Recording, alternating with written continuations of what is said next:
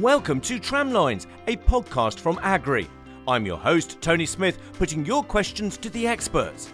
In this episode, we're talking to Claire Bend, Head of Product Development and Sustainability at Origin Enterprises. Today, we're going to be asking some key questions about innovation in crop production and what that could mean for UK growers. So, Claire, good morning to you. Good morning, Tony. How are you? I'm very well, thank you, Claire, and it's great to have you back here on Tramlines. Now, since we last spoke, I understand that you've changed your role, so maybe you could start by telling us a little bit about what you do at Origin. Yeah, okay, so I have been with Origin now for just over a year, and what my role is now is I'm looking at innovation from a global perspective. Obviously, Origin has got businesses across the world in Romania, Poland, Ukraine, Brazil as well. So I'm out there searching for ideas and experiences that we maybe can bring back to Agri UK and use some of that knowledge to help UK farmer customers. And, you know, it's interesting because those countries quite often are suffering from the continental climate, which is, you know, droughts, very high temperatures in the summer, etc. So the sorts of experiences that we're beginning to go through in the UK. So some of their knowledge and experiences, and dare I say it, products, can help, I think, in the UK.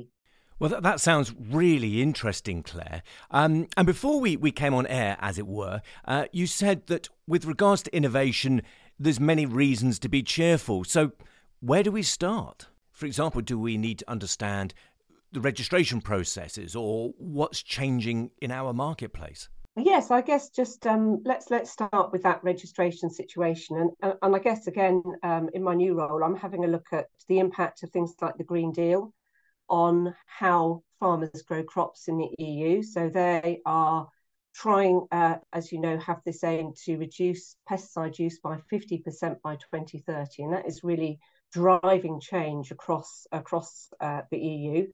In the UK, or I should, I guess, be more specific and say GB, we now have our own registration system.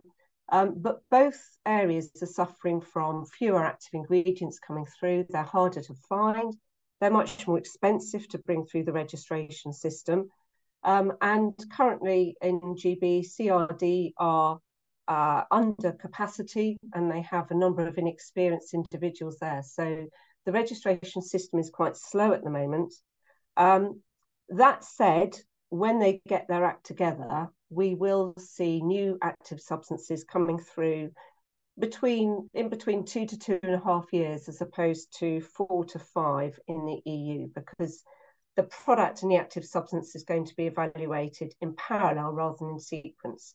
So one reason to be cheerful was we had the new BASF herbicide Luxinen Plus in methylene approved this last year, and that was a full 2 years ahead of the EU. So, you know, there are some upsides, but at the moment CRD have got a big workload.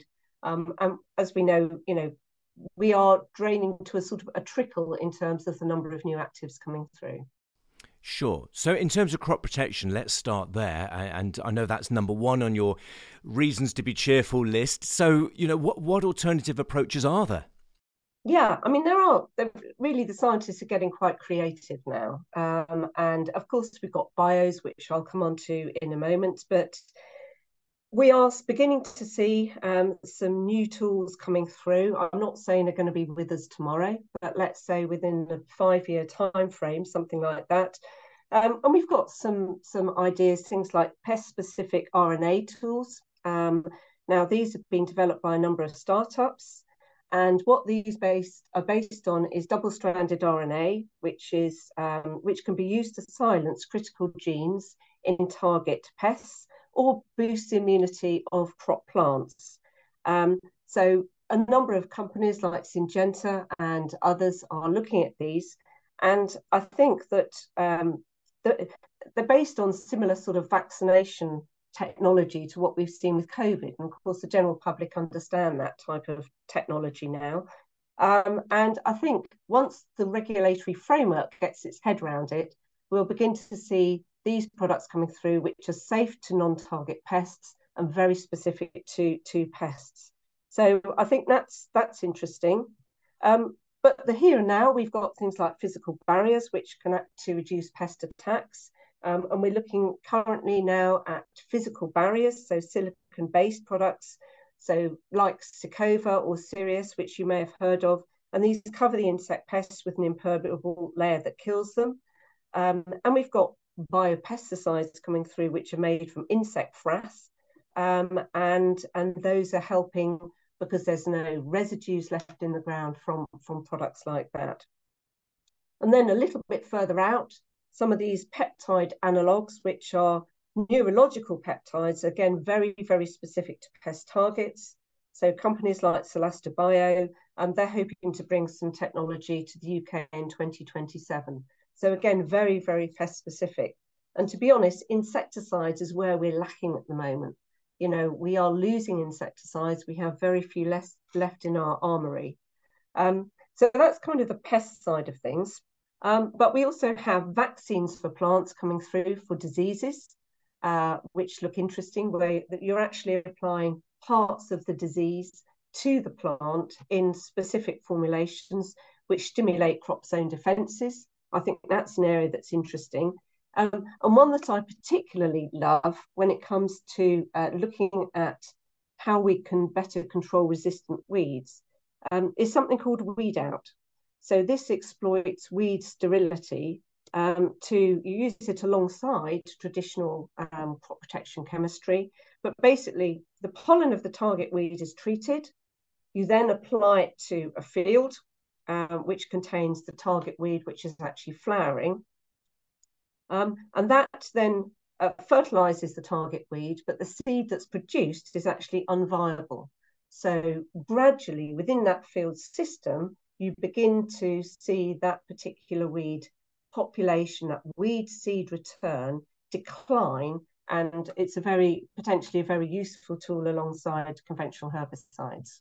What I'm hearing with a lot of these ideas is really low, if any, mammalian toxicity, and very, well, what you're suggesting is little or even no residues to be concerned about in food or in the soil. Precisely. So there's this sounds incredibly forward-thinking and very clever. Yeah, I'm not saying it's around yet, though, Tony. That I should say these things are, 5 years out, something like that. Yes, of course, that makes sense, Claire. Now, you talked about biologicals. We've talked in other podcasts about biostimulants and biocontrols. So what's new in that arena?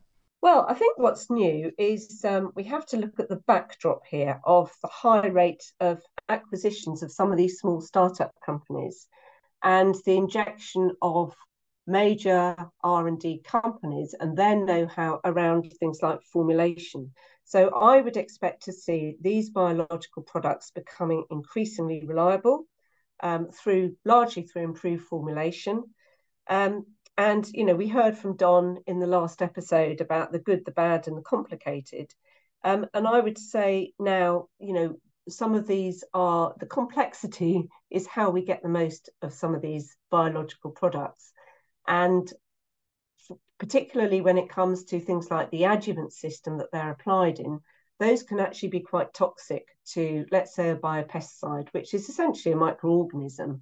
And we're beginning now to see some of these specialist adjuvant companies really think very long and hard about the best way to help these products stick to the plant surface, persist on the plant surface, and help feed those active microorganisms and help their performance.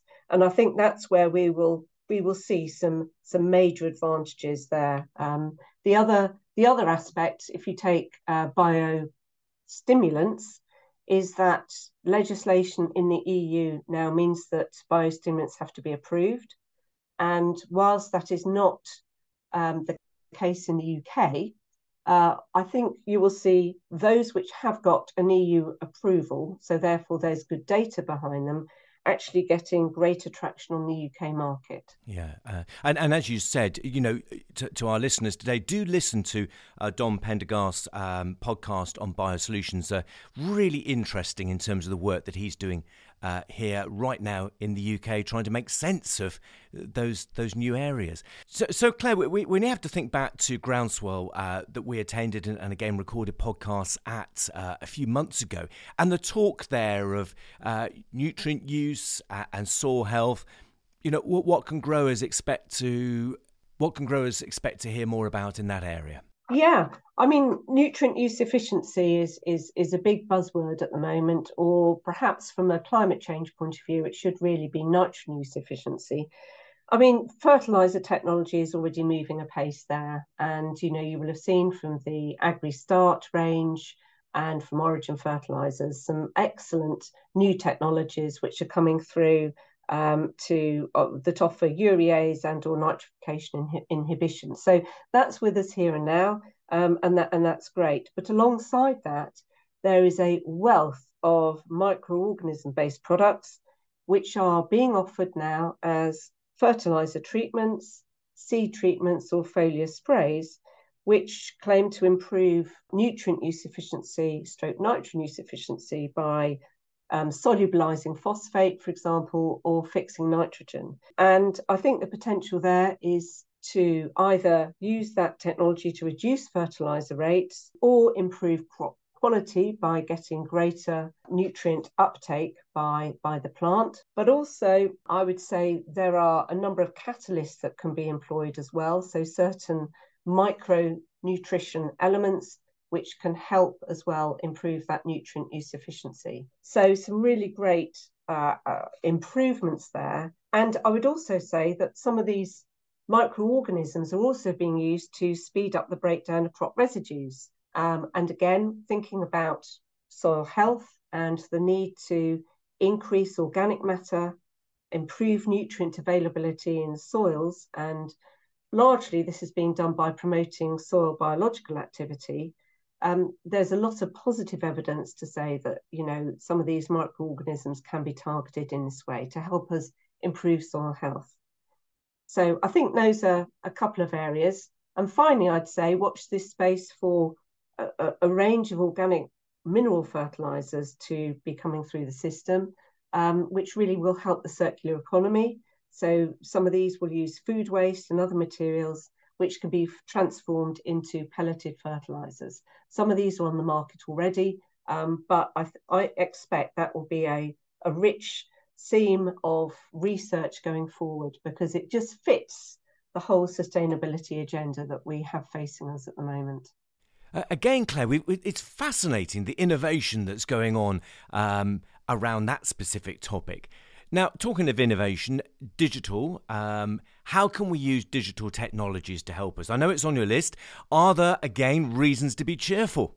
Yeah, I mean, it's coming on in leaps and bounds. And I'd say it's really at the point now of delivering something useful to help with crop protection and all measure changes in biodiversity. And I'd say from the sensing point of view, we are now really in the midst of one of the greatest technological revolutions. With ramifications that fall under, let's say, for example, ways to track and measure biodiversity changes. So there's some great new technologies coming through. Syngenta, for example, have got a new biodiversity sensor, which recognises and measures key species. So let's say we're looking at ways to compare and contrast different mix of pollinators, for example, that we might plant around the edges of fields, or as part of our 1,000 miles of wildlife corridor, which is one of our sustainability commitments. We can use that type of technology. We can also consider things like soil sensors, which are out there, which can measure soil health. So in a short space of time. So the PES soil sensor is being tested at the moment. So that can take a sample of soil and fairly quickly analyze it for different aspects of soil health, organic matter respiration, texture, levels of organic carbon, that sort of thing as well. But then we also have ways to, for example, startups like LiveZen, which are measuring actual nutrient levels in in foliar extracts. So we already have things like the Yara N tester, which is looking at measuring chlorophyll. But these new testers are actually measuring nutrition levels directly in tissue, which means that we could give much more targeted and specific applications, in-field applications on a zone-by-zone basis to address some of the nutritional needs of the crop. And again, it's another remarkable application of science and technology to help the grower. Now, number 5 on your list, you have gene editing. Yeah, so at the moment, the genetic technology bill, or the precision breeding bill, is actually going through the Lords. It's passed through the Commons already. It's going through the Lords. And that is going to take us into a completely different space, I think. Plant breeding has moved on apace. We've got some real great welcome changes coming through the recommended list. So that is evolving to be much more useful, I think, in the same way that we introduced our own variety sustainability rating. So that's coming through. But plant breeding itself is still quite a slow process. Some companies are using computer-aided selection to speed up the arrival on the market of more resistant varieties. But my goodness me, if this genetic technology bill gets passed in England, it's going to revolutionise, I think, the types of varieties that we're going to see on the market. It is specific to England. Wales and Scotland are still adopting the EU stance, which is that this gene editing technology is being viewed as a GM technology. England has taken a different view. Essentially, what you're doing is you're taking parts of the DNA of the same species and moving it into the same species. So you're not transgenic, you're cisgenic, you're using the same genetics, and therefore it should be viewed differently. And some of the advantages of this technology, at the moment, we can't commercialise it, but we will be able to once this bill goes through, will be that we can look at, for example, genes for virus yellows. Okay, so this is a major issue that we have. We've lost the neonicotinoids, as we know. Virus yellows is a major issue for sugar beet producers. We've identified that gene. That can be inserted into a new variety pretty quickly if we have the ability to do so once this bill has passed through. Heat resilience. There's a gene that's been identified for crops to resist extremes of temperature. How useful would that be in parts of the UK, given what we've experienced in the last few years? And reduction in asparagine in potatoes and cereals. We know that there is a gene that could be inserted for that, and that is a cancer-causing organism. So again, we could bring that in to our new varieties of cereals and potatoes. So it's a really interesting technology. At the moment, we can test this technology in trials, but we can't commercialise it. If this bill goes through, we'll be able to commercialise new varieties. So again, it's not going to happen tomorrow, but maybe 5 years on from now, in England at least, we might see some big changes. And we all view varieties as the first port of call when it comes to managing any kind of issues, whether it's disease, pests, competition against blackgrass, which our own VSR takes into account as well, variety sustainability rating. But, genetics is right there as a very, very important component, and that's going to change, certainly in England, I would say, within the next 5 to 10 years. And another amazing example of innovation that could help UK growers. Thank you, Claire, as always, for a very insightful look into what's in development. And as you say, there are real reasons to be cheerful as we look ahead. That's it for this podcast, but do tune in again as we meet the experts throughout the season, exploring the many immediate and longer-term questions for growers and farmers in the UK. If you have any questions that you'd like us to ask the experts, email info@agri.co.uk. See you next time.